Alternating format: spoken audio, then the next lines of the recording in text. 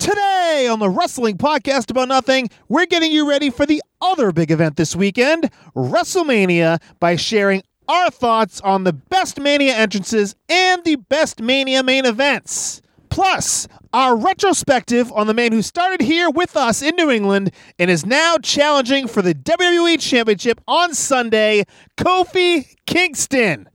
After that, an all-time best promo about nothing and so much more. But first, tell him, George. I think I can sum up the show for you with one word. Nothing.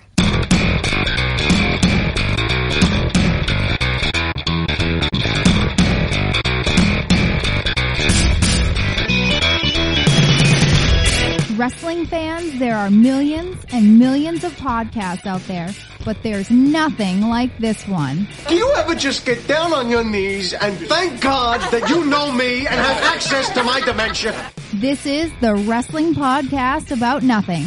Nothing? Nothing. Welcome to the Wrestling Podcast About Nothing, episode 154, a production of Crackpot Podcasts. My name is Mike Crockett. I'm a longtime independent wrestling referee in the Northeast, once again on an extended hiatus from the ring. And not joining me, as always, is a veteran of the New England Independent Mat Wars. He is still a contracted Ring of Honor wrestler, however. He is Mr. Inside Edition. He is one half of the Bouncers, the Brawler, Brian Malonis. And I gotta level with you folks, there is just so much happening out there, not only in the wrestling world, but in our worlds. Brian and myself. Of course, Astromania just happened. As you're hearing this on Monday, I am recording before Astromania, but Astromania is in the books, and thanks to everyone listening here that attended and everyone else in Derry, New Hampshire that was there.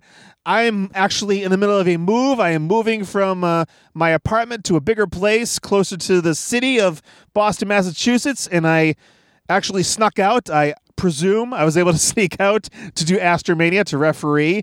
And, of course, the Kingpin gearing up for Madison Square Garden this weekend. He has been announced in the Honor Rumble. So the pre-show of the biggest event in Ring of Honor history, he will be a part of it at Madison Square Garden, so be sure to check out the Kingpin G1 Supercard this weekend. And with Astromania happening, with MSG happening, me moving, it has just been crazy around here. And I mean, we're heading into the biggest wrestling week of the year, and the Kingpin and I just can't get together. We can't get a full podcast recorded. I mean, no April Fool's here.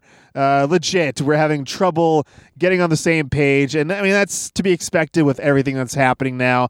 So, I mean, of course, next week, we're both going to be in New York / New Jersey to be a part of the festivities. Well, he's going to be a part of it. I'm going to be watching on. But I'm committing to get an episode out next week in some form or fashion, likely from the road, just talking about the experience with G1 Supercard, me as a fan, and hopefully we get words with the Kingpin as well. We should be able to get words with Brian as well regarding his appearance on G1 Supercard. But yeah, this is kind of the most inopportune time to both be so super busy when the biggest event in wrestling is happening, G1 Supercard, of course, and the other show we're going to talk about in a minute. But yeah, this is really bad timing on our part. We've never been accused of being the best when it comes to timing, and this is certainly the case here because everyone's checking out podcasts. You know, everyone wants to know everything there is to know about what's going on in wrestling, and we're running a repeat essentially here. No, but really I want you guys to stick around here because I'll mention it. The WrestleMania is coming this weekend as well on Sunday, and that's going to be the theme of this week's edition of the Wrestling Podcast About Nothing. For those of you who don't know, for a year, we did 2 podcasts a week. Absolutely unbelievable to me now because we can't find the time to do one, apparently, clearly. But for a year, solid 52 weeks, we did 2 episodes a week. On Thursdays, we call it the BDA bonus podcast. Remember BDA Radio? We used to talk about that all the time. That went under, but we still remain. The BDA bonus podcasts, we talked about the best and worst of things. And I've said it before, and I believe this to be true. Those episodes are hidden gems. If you haven't gone back and checked out the old Thursday episodes from 2017, you're really missing out. But no, you're not going to miss out because we're going to share some with you right now. They are WrestleMania related. There's some really fun stuff. We're going to talk about WrestleMania entrances, But before we get into it, BrianMalonis.com. Get your t-shirts. You got the Mastodon shirt. You got the original Kingpin design, the Curtain Jerker shirt, the Mega Malonis shirt, all there at BrianMalonis.com. Be sure to support the Kingpin, even though he can't come and, do the podcast with me this week. But you will hear from him in just a moment as we blast through the past, talking about various WrestleMania things.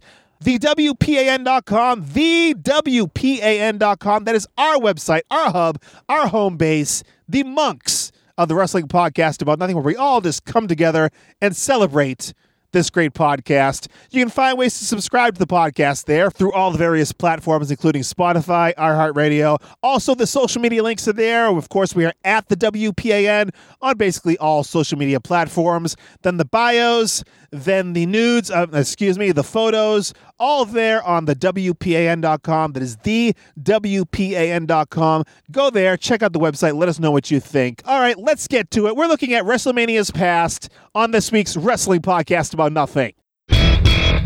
So, best WrestleMania entrances, Brian. This didn't really become a thing till a little later on as WrestleMania kind of evolved. Maybe not even till they started in the stadiums did it really become a thing to have a big elaborate Mania entrance. Do you agree with that?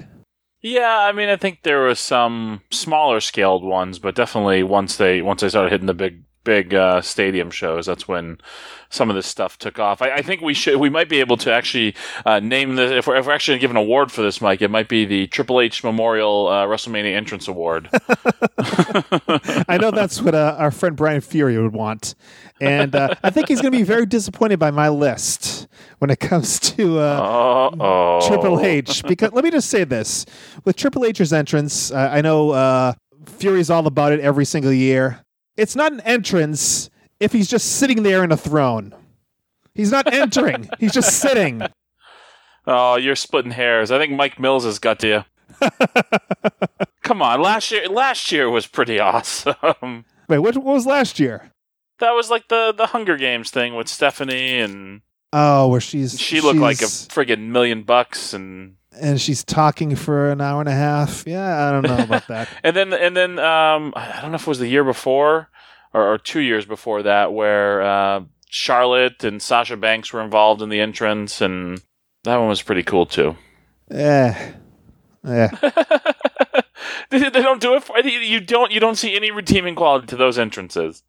Or any entertainment value. These the Conan ones, the only one that missed Terminator the mark ones. For me. Yeah, the only one the Terminator one missed the mark, and I think that was just because it was daylight out. Like kind of lost some of its luster. I think. Yeah. All those the WrestleMania 31 entrances, I don't think we'll have any on our list here from 31 because I think the Sting, the Bray Wyatt, and the Triple H one all would have been much, much, much better had it been nighttime. Yeah, for 31, I had the Rusev entrance. Oh, I forgot about that with the tank. He came on in a tank. Yeah, that was pretty awesome. That was pretty badass. But we're talking about the stadium shows kind of being the real birth of the elaborate entrance. But I was going to throw one at you. What about Shawn Michaels at 12? That was that's one to think about. That's on there. That's definitely on the list. The one where he was where Jose Lothario was pointing to the heavens. I forgot about that part. Yeah, he got on the bottom rope. He's pointing to the heavens, and then he did the zip line all the way down. That was one of the earliest. If there was any doubt who was winning that match. Yeah, exactly. One of the early ones that I thought about was one that I was at. We just talked about the Boston WrestleMania 14. The Undertaker's entrance might have been the first true. Well, at WrestleMania 9, he did the thing where he came out with the hearse with the Raven, but WrestleMania 14 was with all the Druids came out with torches. They held them up, and he walked underneath the torches. And a little trivia fact, a lot of the guys that were the Druids for that were guys that worked for NWA New England, the company I worked for at the time. Tony Rumble is one of them. Eric Sprague, Knuckles Nelson. I'm not sure I don't think Rich Palladino is one, or I'm sure I would have known about it. I'm sure he'd be talking about it nonstop. And all those guys were the Druids, and you kind of see they don't have them fully covered facially, but that first time he came out with those torches and Undertaker walking underneath them, that was like an iconic scene that you probably still see to this day. Undertaker's had quite a few as well, and hopefully I'm not stealing any of your thunder here, Mike, with your list. I mean, the one, I think it was at the WrestleMania at the Meadowlands Stadium, New York there, where all the hands kind of reaching up and... I believe Chaotic Wrestling Heavyweight Champion Ilya Markopoulos was part of that one. Yeah, I was just going to say the little trivia note there. Yes, Ilya was one of the zombies with the reaching his hand up. And also when it comes to the Undertaker's entrances, WrestleMania 25, I would put probably just the two entrances of Shawn Michaels and Undertaker together. So perfect, so well done with Shawn Michaels in a duplicate of The Undertaker's hat and jacket, except all in white, and he is descending from the heavens, and then Undertaker's entrance, he ascends from hell. It was a perfect dichotomy. It was just really well thought out, really well done. So WrestleMania 25, Shawn and Undertaker, if we're still talking about Undertaker here, that was a absolutely fantastic one. Do you have any others, or do you want to get right to your number one pick? I think we'd be kind of remiss not to mention a couple of people close to us. The New Day with the Budio cereal last year. That was pretty awesome to see Kofi get a special WrestleMania entrance. I think that was pretty. I don't know if it'd be up there among the best of all time, but pretty damn cool to get that sort of entrance. Exactly. Yeah, they teased that for the longest time, the Budios, and there's the huge box. It was it was something, and all the stuff that was on the side of the box too, all the nutritional ingredients. Yes, is all like inside stuff that was tremendous, and of course our pal Sasha Banks last year with Snoop Dogg singing her, rapping her to the ring. Really kind of a special moment for her, I'm sure, and for us watching at home too. Yeah, I mean, it's pretty awesome, and she, I mean, even in those moments, she tends to wear, I think, her heart on her sleeves, and you can always see the moments that mean a lot to her. And I don't know if that's a good or a bad trait as a performer, but I think something like that. I think it lets the fans in, and you can see when somebody cares so much, and I think makes those moments all the more special. Okay, Brian, so what do you think? If you had to pick one best WrestleMania entrance of all time, what would it be? Well, and hopefully I'm not misremembering this, but I remember the entrance, and hopefully I'm not misremembering the circumstances, but The Undertaker, who had that character shift to the American Badass for a few years there, when he made the return at WrestleMania 20, right? That was the return of the Dead Man. Am I correct with saying that, Mike? When it comes to WrestleMania numbers, I'm not great at that, but I know it was at a WrestleMania. Yes, I'm pretty confident. I know the entrance I'm talking about is his WrestleMania 20 entrance, and I'm fairly confident the whole story around that was his return as the Dead Man. But with the Druids, it's Madison Square Garden. I know it's not an arena show. It's the return of the Dead Man from the American Badass character. People waiting to see him back in that gimmick again and that character again. That, I think, in my opinion, is the best WrestleMania entrance of all time. And I can't confirm that it was the Return of the Dead Man WrestleMania 20. Thank you. It was more like a cowboy hat than the traditional Undertaker hat, but yes. I just remember the anticipation of actually seeing him back in that character, even though it was a character that you'd seen him in, 1,000 times before. The return of that character, I thought, was something pretty special. And they had the Druids there again with the torches, and just an awesome moment. And I think the build up to it made it all that more special. Not the most elaborate entrance of all time, but certainly an unforgettable one. All right, well, I'm going to go back on what I said of the early WrestleMania entrances. We talked about WrestleMania 14 with The Undertaker in Boston. We talked about WrestleMania 12 with Shawn Michaels ziplining from the heavens. And I'm going to go back even before that My favorite entrance in WrestleMania history took place at WrestleMania 9, Brian. Goodness. It was Bobby Heenan coming out on a camel backwards. That was my favorite entrance of all time. Just him, just kind of like bumbling, almost falling, just selling it really huge so he doesn't know what the hell's going on. Of course, this was the entire, Caesar's Palace. It was the entire, Roman theme, and Bobby Heenan in a toga, kind of coming out on a camel and just completely bumbling and fumbling around was absolutely hilarious. And I mean, you'd expect nothing less from a guy that like being Bobby one the of the Brain. most memorable moments from that WrestleMania tells you everything you need to know about that WrestleMania. I love that entrance, all right? And I'm sure the Our Vantage Point podcast will agree. We'd be remiss not to mention they're not elaborate entrances, but I was a huge fan of the little ring carts. They Yes. first debuted at WrestleMania 3, and then they brought them back for 6, right?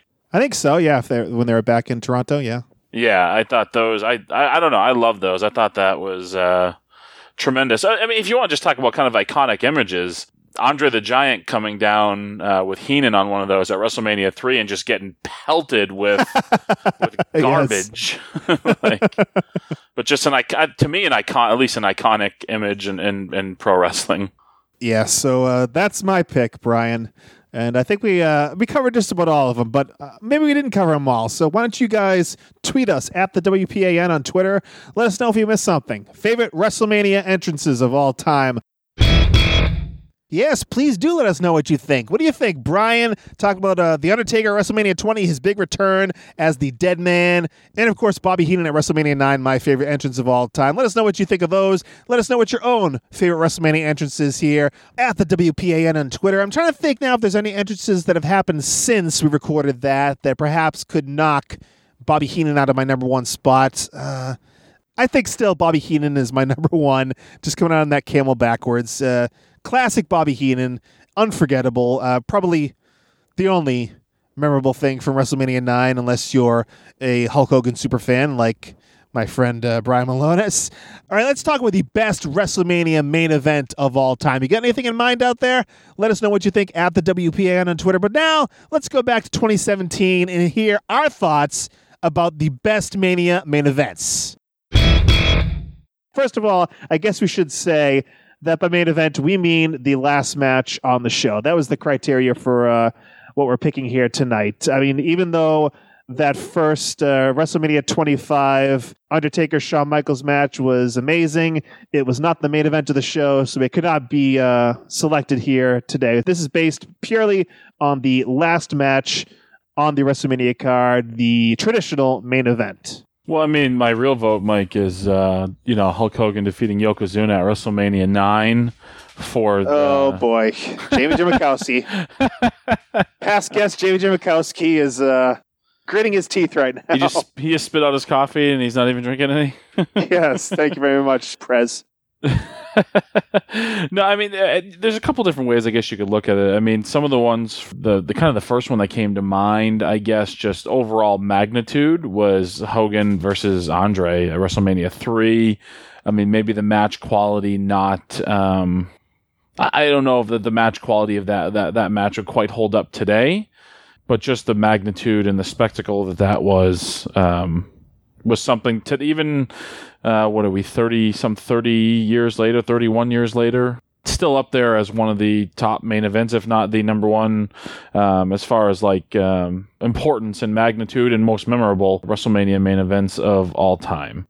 What about WrestleMania 6? Hulk Hogan versus the Ultimate Warrior. Yeah, I mean, I think it's another one. Big, first time they'd ran, I guess not in a stadium because WrestleMania 3 was in a stadium, but first time out of the country, yes. First time double babyface. That one didn't really pop to my mind. No? No, I think largely too, because if you look at, and maybe I'm looking at this wrong, but what came out of that was largely a failed title run for the Ultimate Warrior. So I don't know. It didn't really jump out. Another one that jumped out at me. Just because Hulk Hogan lost, right? That's why. I remember I kind of buried my face into my couch when it happened, but I can just imagine young Kingpin was not too pleased. There were tears flowing, my friend. Okay, I'm sorry. Go on. Much like the 70,000 in attendance, I wasn't watching the Warriors celebrate. I was watching Hulk Hogan. Oh, boy. Another one that came to mind was WrestleMania 12, the Iron Man match, Shawn Michaels and Bret Hart. There's some major differences of opinion on this one. The knock against the Iron Man match is that, don't pay attention till the last... It's kind of like a basketball game. Don't pay attention till the last 5 minutes because you know that it's going 60 minutes. And some people just don't like that about Iron Man matches, and some people didn't like this match. They thought it was a little drawn out, but it goes both ways. I guess it kind of depends on what kind of a fan you are. You really enjoyed this match? I did, yeah, and just from I tend to like things that have historical context as well. I mean, the days of the 60-minute matches had kind of long past by that point. So, for WWE to present, the main event and tell people it's going 60 minutes was something. It was also, just the historical context of these two guys, knowing the history between them. I think there's something to that, but. Do you want me to get to my choice here, Mike, or are you just looking for me to set this up here? What are you looking for out of me here? Because I'm ready. If you want my pick, I got my pick ready to go. Let me give a one or two more of my kind of runner-ups here. A big thing for WrestleMania, obviously, for any wrestling match really is emotion. And you think of a match like Daniel Bryan's title win in the triple threat at WrestleMania 30. Daniel Bryan versus Randy Orton versus Batista. Of course, earlier in the night, Daniel Bryan qualified by beating Triple H in the first match and went on to the main event. And, of course, the whole story with Connor, the young kid with brain cancer. And he was in the front row, and Daniel Bryan wins the title and goes over and hugs him as a very emotional thing. Not even just for that, just the fact that Daniel Bryan against all odds. He wasn't slotted. He wasn't put in this position by management. He was put in this position basically by the fans. The fans demanded it. And it was not so much like the best match I can think of in the world, but just the significance of the entire build-up, the significance of the win. It just kind of, when you think of emotion, when you think of storybook endings, which, a lot of WrestleMania is about, that kind of comes to the forefront for me. Another one when it comes to emotion, but this is something that we've talked about before here on the podcast, Brian. Something that I've had a hard time reconciling. Another triple threat match at WrestleMania 20, which was Triple H versus Shawn Michaels versus the man who shall not be named, Chris Benoit. I remember a lot of emotion in this match. Of course, it's all been kind of dashed now with the whole situation. But I remember Chris Benoit tapping Triple H, and you never thought Triple H was going to be one. Shocking. You never thought Triple H was going to be one to tap out. I never thought in a million years that would happen. Never thought in a million years Benoit would win. And then when Eddie Guerrero comes down to ringside and they embrace in the ring, it was like, I remember I was sitting in Todd Sinclair's living room with a bunch of guys watching this. And I remember being a little choked up by this. Of course, as I mentioned, it's all been destroyed by the horrible acts of Chris Benoit. But I remember that being a really great WrestleMania moment. It's kind of ironic too, coming out of that, because you kind of had like these two guys who were widely considered, wrestlers, two of the best actual workers and two of the best actual wrestlers of a generation. And the very next year, it was full on sports entertainment mode when the two champions walking out of WrestleMania 21, Cena and Batista. So yeah, kind of exactly. funny there. So, okay, what's your pick? What is your pick for the best WrestleMania main event ever? My pick, Mike, and ironically, it's probably not even. It's not even the best WrestleMania match that these two fellas had against one another. But I think the best WrestleMania main event of all time, fairly recent, at least for me, WrestleMania 26, The Undertaker versus Shawn Michaels. Oh, you prick. I guess we should have talked about this beforehand. I had the exact same match, and I agree with you. That's not the best of their two meetings, but yeah. Yeah, it's funny. The best WrestleMania, yeah, exactly. The best, my favorite WrestleMania main event, or the best, what I consider the best WrestleMania main event, the second best match that these two guys had at WrestleMania, and both of them are probably top 5 matches at WrestleMania all time. I mean, these two guys obviously had just incredible chemistry. To have to go 2 years in a row, and I mean, I think it was an impossible task to try to top WrestleMania 25, because watching that match, I mean, that's damn near a perfect. I mean, no match is ever perfect, but WrestleMania 25, Michaels and Undertaker might be about as close as you might get. But this one, for a lot of reasons. I mean, one, you talked about emotion, the emotion of this potentially being Shawn Michaels' last match, which it ultimately was. And you look back again at some of the historical context. Shawn Michaels' last match, maybe The Undertaker's last great match, or certainly his last great WrestleMania match, because I'm not a huge fan of his matches against Triple H. I don't think I'd put them in the great category. I mean, these two matches, and we're specifically talking about this one, just special matches. You know, I watched it back today. Just the closing sequence, just outstanding. The emotion. And we're talking about it's largely lost today. I think one of the big things that kind of gets lost in wrestling today is the emotion. I think the whole storytelling aspect. I've heard wrestlers in locker rooms making fun of telling stories in the ring, which is so baffling to me, because it's moves, Brian. It's moves. It is and it isn't, though. You know what I mean? I mean, just the emotion behind this match, and Michaels getting up and crawling up the Undertaker and looking him in the eye, and giving him the slicing of the throat, and then slapping him in the face, and the Undertaker giving him the jumping tombstone. Just an incredible sequence. But yeah, what an incredible match. I mean, again, second best match between that the two of them had at WrestleMania, but the standard is set so damn high for these two guys that those are matches that will live on forever and will hold up for generations to come, I think. Some matches over time, really lose something. They don't hold up, don't stand the test of time, but this match does, and in my pick, and obviously your pick as well, for the best WrestleMania main event of all time. Yeah, I mean, I was listening to Adam Cole on Stone Cold's podcast today, and it's funny, we're obviously talking about emotion. It seems like things that aren't meant to happen, like accidents that happen during a match, kind of add this element that really heightens the emotion. Like Adam Cole talked about how he accidentally bled during a match, and it really kind of almost jump-started his career, turned his career all around.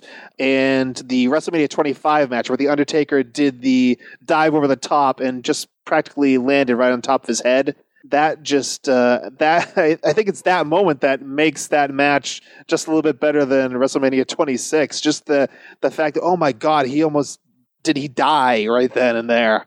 And then he comes back from that and finishes the match, and it's a tremendous match. Just that those elements that can't be manufactured, that can't be choreographed, that can't be just created ahead of time, things that happen just naturally, that just takes a match to a different place. And I know we're talking about WrestleMania 26, but the WrestleMania 25 match, that's what makes that just a little bit better to me. But as you said, the rematch, which was in its rightful spot in the main event at WrestleMania 26 between The Undertaker and Shawn Michaels, was another masterpiece. It's like comparing two works of art.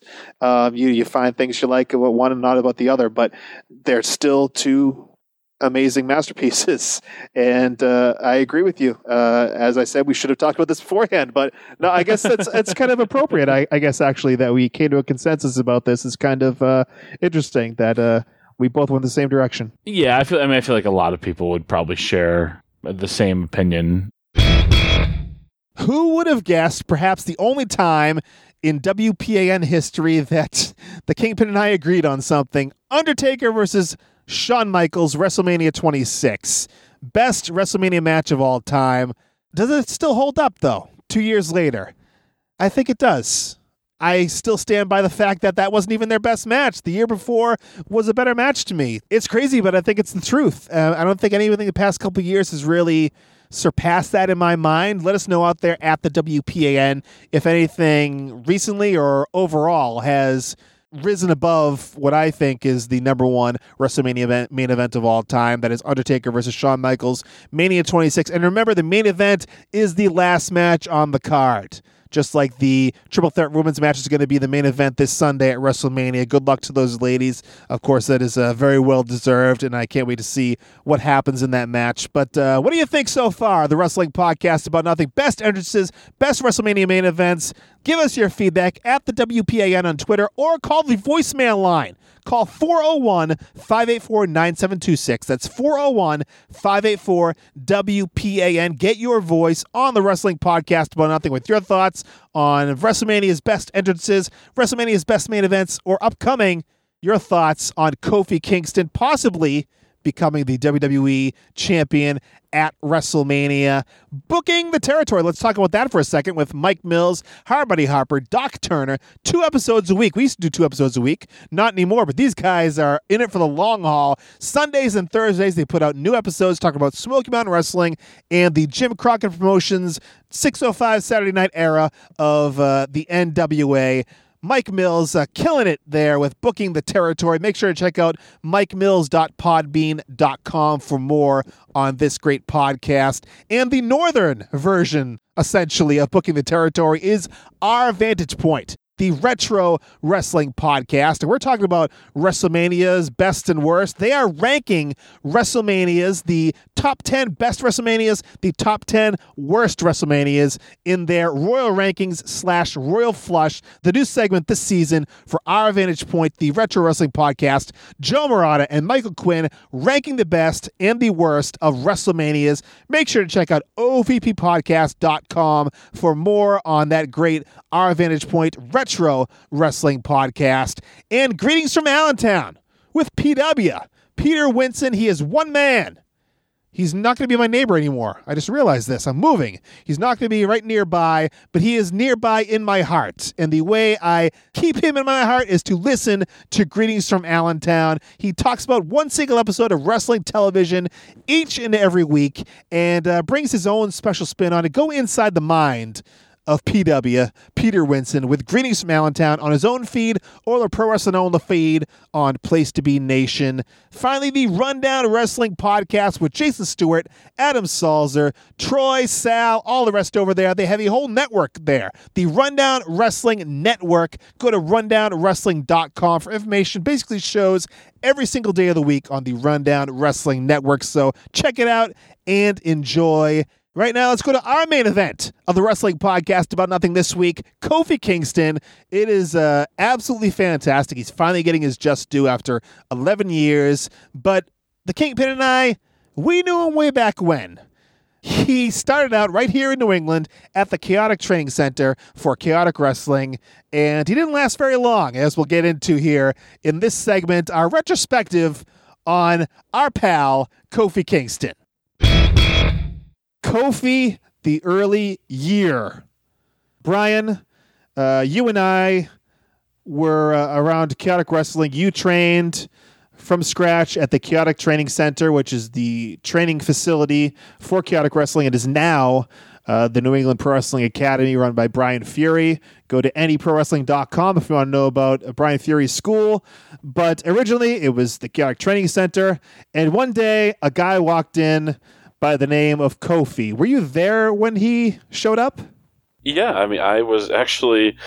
Well, you know, Mike, when he first walked in, I just looked at that guy and said, that guy's a star. And I just knew it. I just you knew it and everyone else. Yeah, I just knew it from the first. No, that's not true at all. There was this in-shape, athletic dude who did have an aptitude for things because he was a great athlete. I was.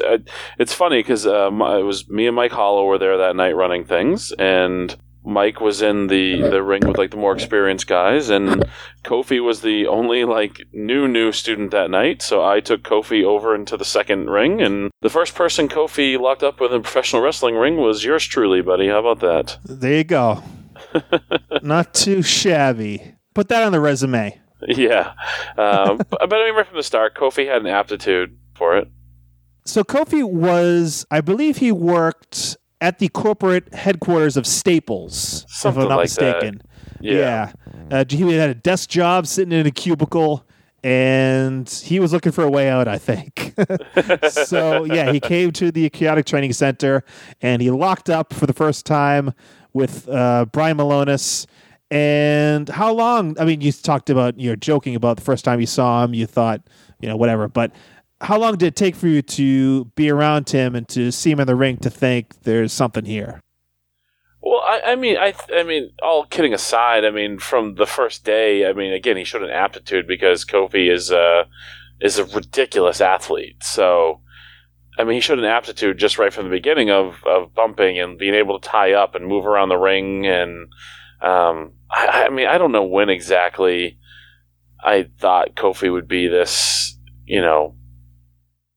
the star or whatever, you know what I mean? Like, I mean, he was good and he was picking up things quickly, but I think anybody who says they took a look at Kofi in his brief time on the Indies and thought like, oh my God, this guy is just going to be one of the biggest stars in the business someday. Like, I think you're lying. I think you're full of caca. Sorry. Like, not that you didn't think like, I think your impression of Kofi was, wow, this guy's really good and he's super athletic. And then once he got the Jamaican character, it was like, oh, that's something. That's entertaining. Like, but I mean, in short of seeing guys, this is like the same people who say like, the first time I laid eyes on Sasha Banks, like I knew she was going to be a big star. Like, you're full of crap. I mean, short of like seeing like, one of these 6'6" guys who are ripped, those are usually the guys who the moment they walk in, you're like, oh man, this guy's going to be a huge star. Like, I mean, we all knew from the start Kofi was very athletic and very good and had an aptitude for wrestling.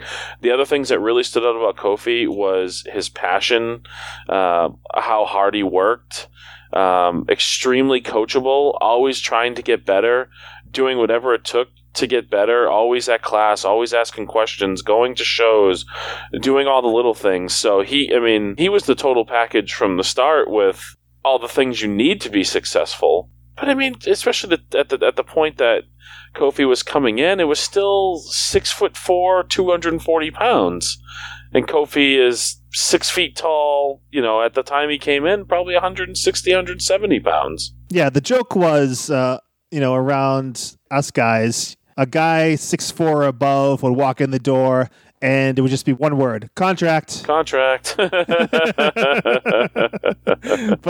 Kofi kind of broke the mold, and people know his Jamaican character, but his first match, he was not Kofi Kingston. His first match, Brian, was for the XWA. Yes.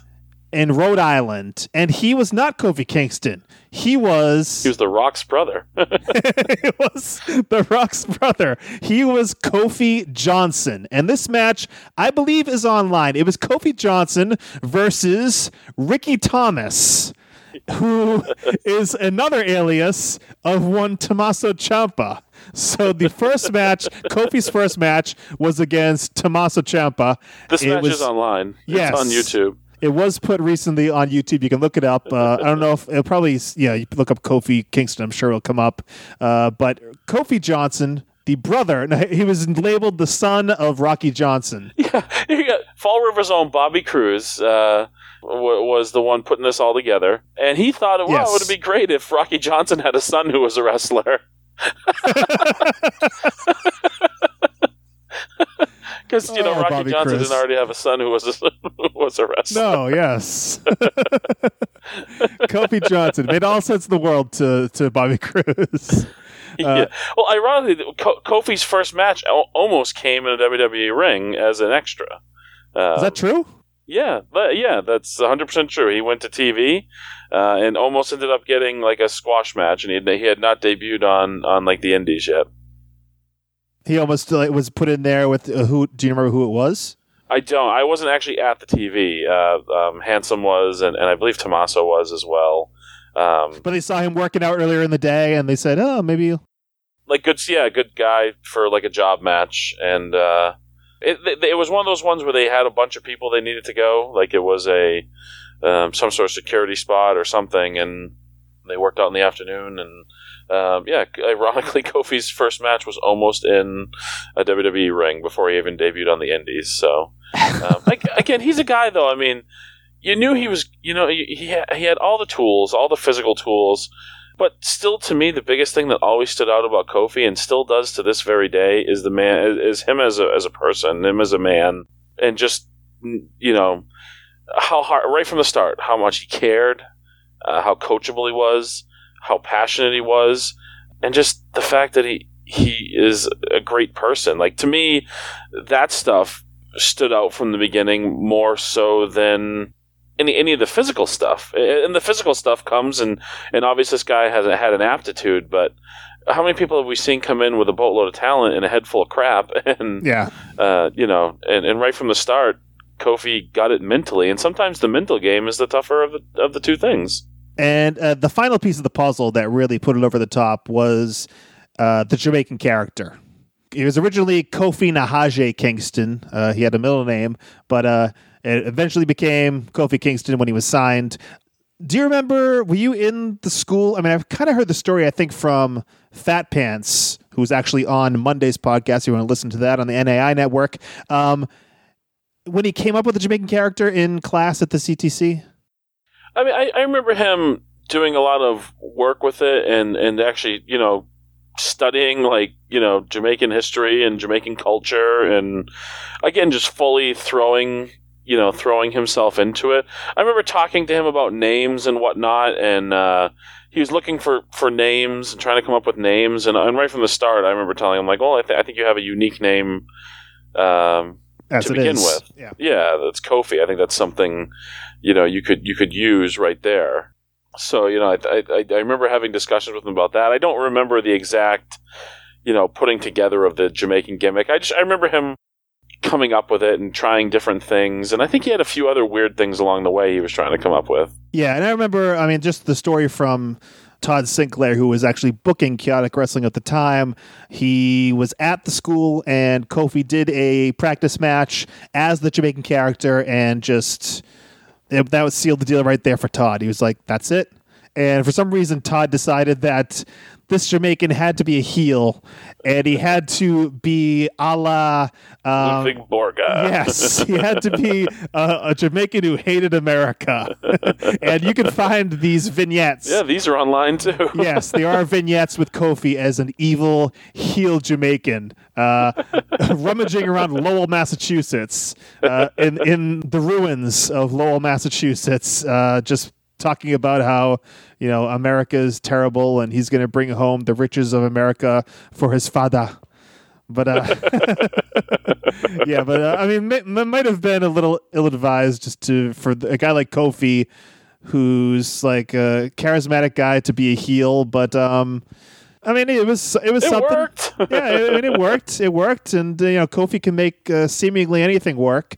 And so he did his Chaotic run. It was not lengthy, as we mentioned, but he came in and he was undefeated in Chaotic Wrestling. He had a number of matches. He was probably around for a good 6 months, maybe a little less, actually, and won all of his matches, Brian, except the last one. Yes. And he was defeated on that night by one Kingpin Brian Malonis. No Kingpin yet. Jeez, it might even been. Was it still Brian Buffet at that point? It may have been, but yes, it really could have been. I don't remember exactly, but yeah, there was. I think it was like Summer Chaos or something like that. And I think we told the story before on this podcast. But Kofi went to the ring, did an open challenge, and we talked about it beforehand. And I had said to Todd, who was booking at the time, I was like, I think they're going to cheer me. Yeah. No, they're not going to cheer you. They're not going to cheer you. They're not going to cheer you. Because the crowd always hated me. I said, well, yeah, I don't know. But he's doing like this open challenge thing. And I'm like, I'm going to come through. I think they're going to cheer me.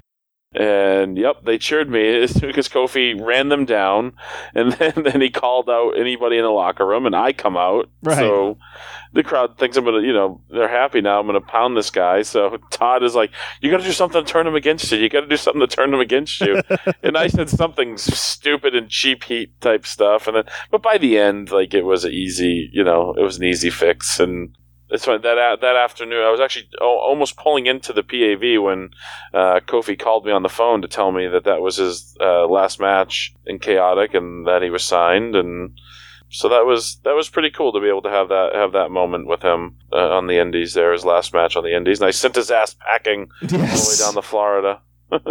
Yes, well, first he stopped in Atlanta, but that's right. He did start in Deep South, didn't he? Yeah, the vaunted Deep South Wrestling, which has many horror stories about it. But so he was signed based basically on a WWE tryout camp that happened at the Chaotic Training Center. Do you remember anything about that tryout? Yeah, I remember me and Max being the only two guys that were told to take our shirts off. Right, yeah. But I remember Kofi wrestled Handsome or Warbeard Hansen, as most people might know him by now. They actually brought him up a few times, right? Kofi had like 2 or 3 matches. He was the only guy. Yeah, they clearly really liked him. I mean, I think at that point he was far and away the standout, and I think it actually at that point. Where now WWE actually wants guys with some experience and who have made names for themselves. At that point, experience hurt you because they looked at it like you had all these bad habits that they'd have to unteach you. So one of the biggest things I think they loved about Kofi, aside from all the other stuff, was the fact that he was so new still that they didn't have to unteach him. They could, mold him whichever way they wanted to. And I don't know how true or untrue the legend is now of...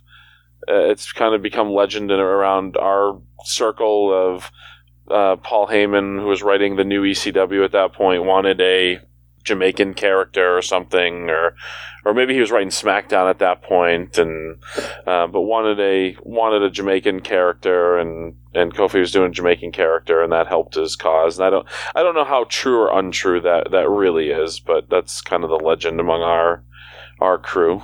Yeah, that's kind of what I had been heard. I think we actually said that on this podcast here, but I mean, I can't imagine it not being true, but I don't know. We don't know for sure if that's the case. So yeah, from there, Kofi went to Deep South Wrestling, and then ended up in Florida Championship Wrestling, and then went to ECW on the main roster, and he's been up on the main roster for how many years now? Yeah, Forever. I don't even know. I'm so lost on time at this point. But I think like 9 years or something, maybe something. I think recently he had like a 8 or 9 year anniversary or something. It's crazy. And I just, and you can attest to this. I can't say enough good things about Kofi. We remain, friends to this day, and just an incredible person, an incredible human being. Put aside the success for a moment. Some people, you hear horror stories about when they have success, how it changes them and the type of people they become.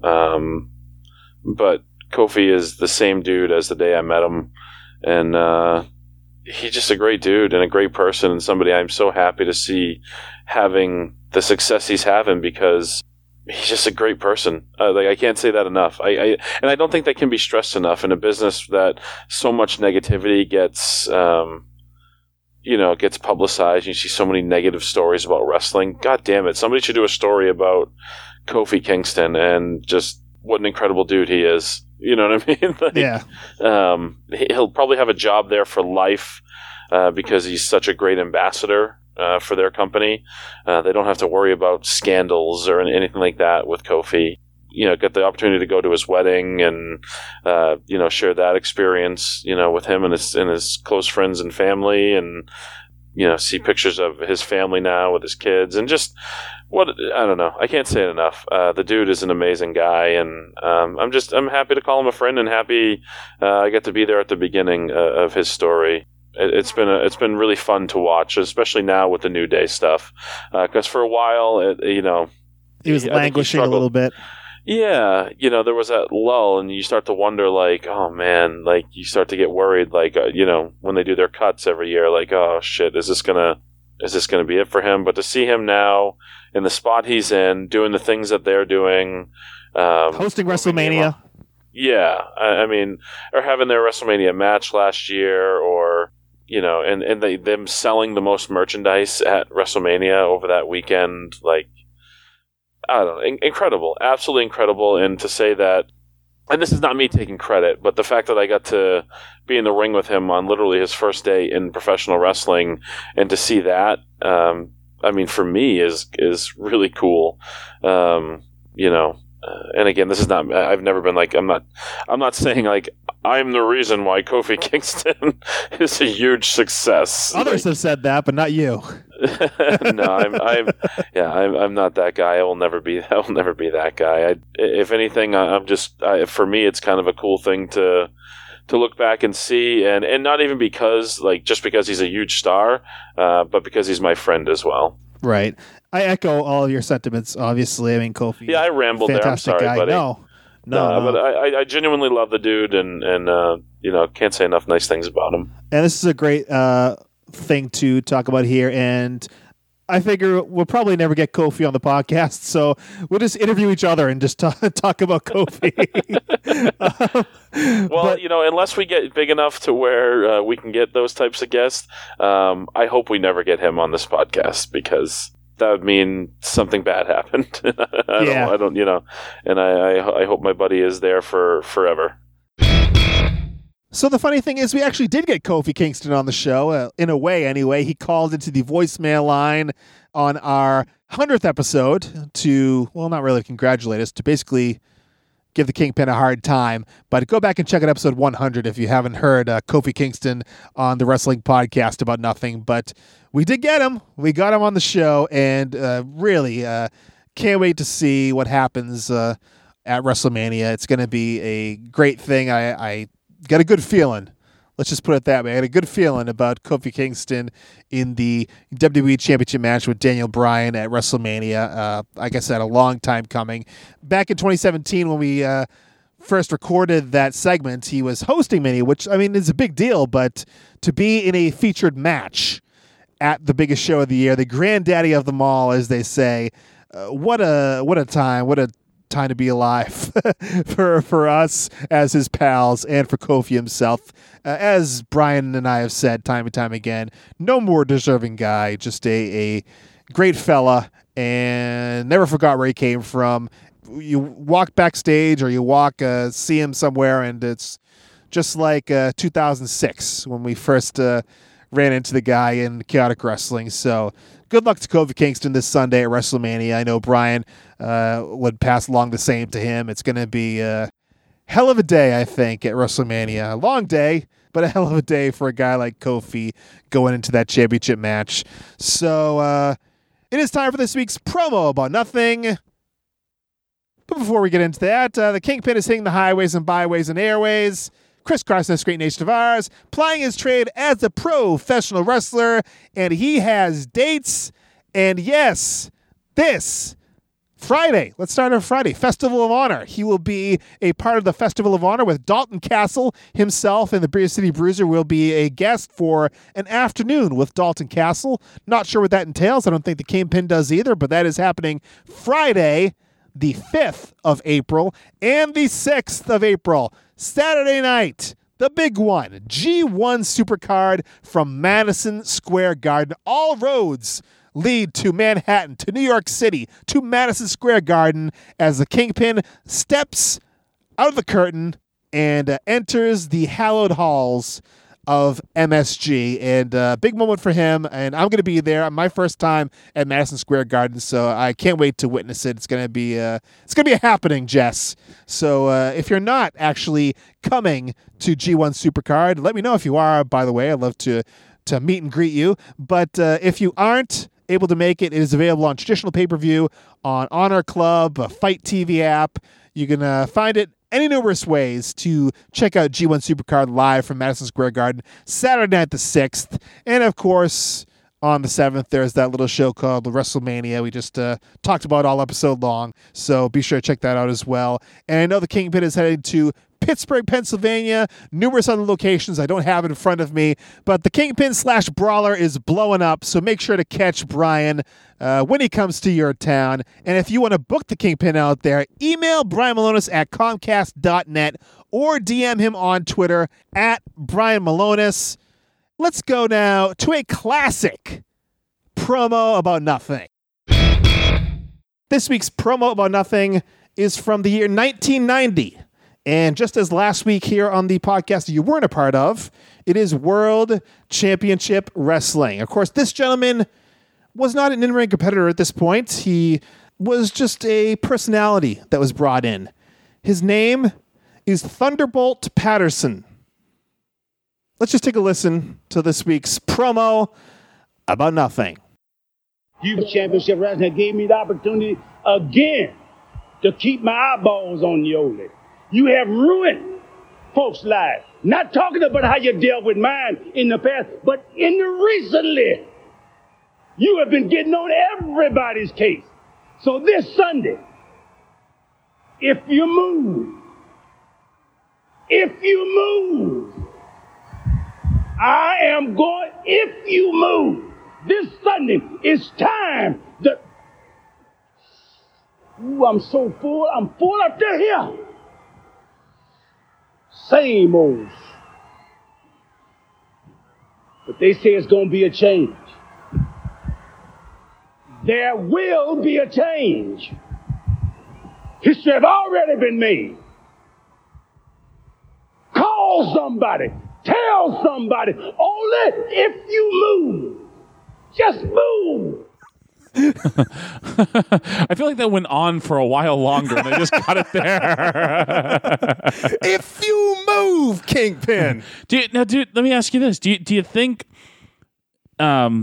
he was lost, or do you think he was doing that for effect? Because I could go either way on it. I think he got lost, but I think it's a guy. He's got a lot of charisma. He can say something by nothing, and I believe he said absolutely nothing here. This is a true definition of a promo about nothing, saying nothing. If you move, I want to know, what if Oli moves? I don't know, but he never gets to it. But they did cut off the beginning of the promo. Maybe he said it in the beginning. The beginning of it was cut off on the YouTube clip. Maybe he must have gone into it and let everyone know what happened. They definitely cut it off there. Like, yes. that was not the end of the camera rolling on him cutting that promo. Like, yeah, Thunderbolt Patterson, I mean, he started in the 60s in the South, and he had a relationship with Ole Anderson going way back, and Ole was booking at the time in WCW, brought him in if they thought that he could cut some promos and get some stuff over, but, I mean... Apparently not. It was compelling. It was compelling. Well, yeah, he had me hooked there, but then they ended it before I got what the payoff was. I am going, if you move, just move.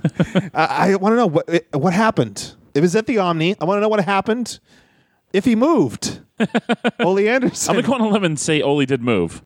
I'm going to guess at one point he did move, but I don't know what happened because he never told us what would happen. But there's one point in the promo where he gets lost, where he says this. I have no idea what he's saying. Let's see if maybe you can figure this out for me here.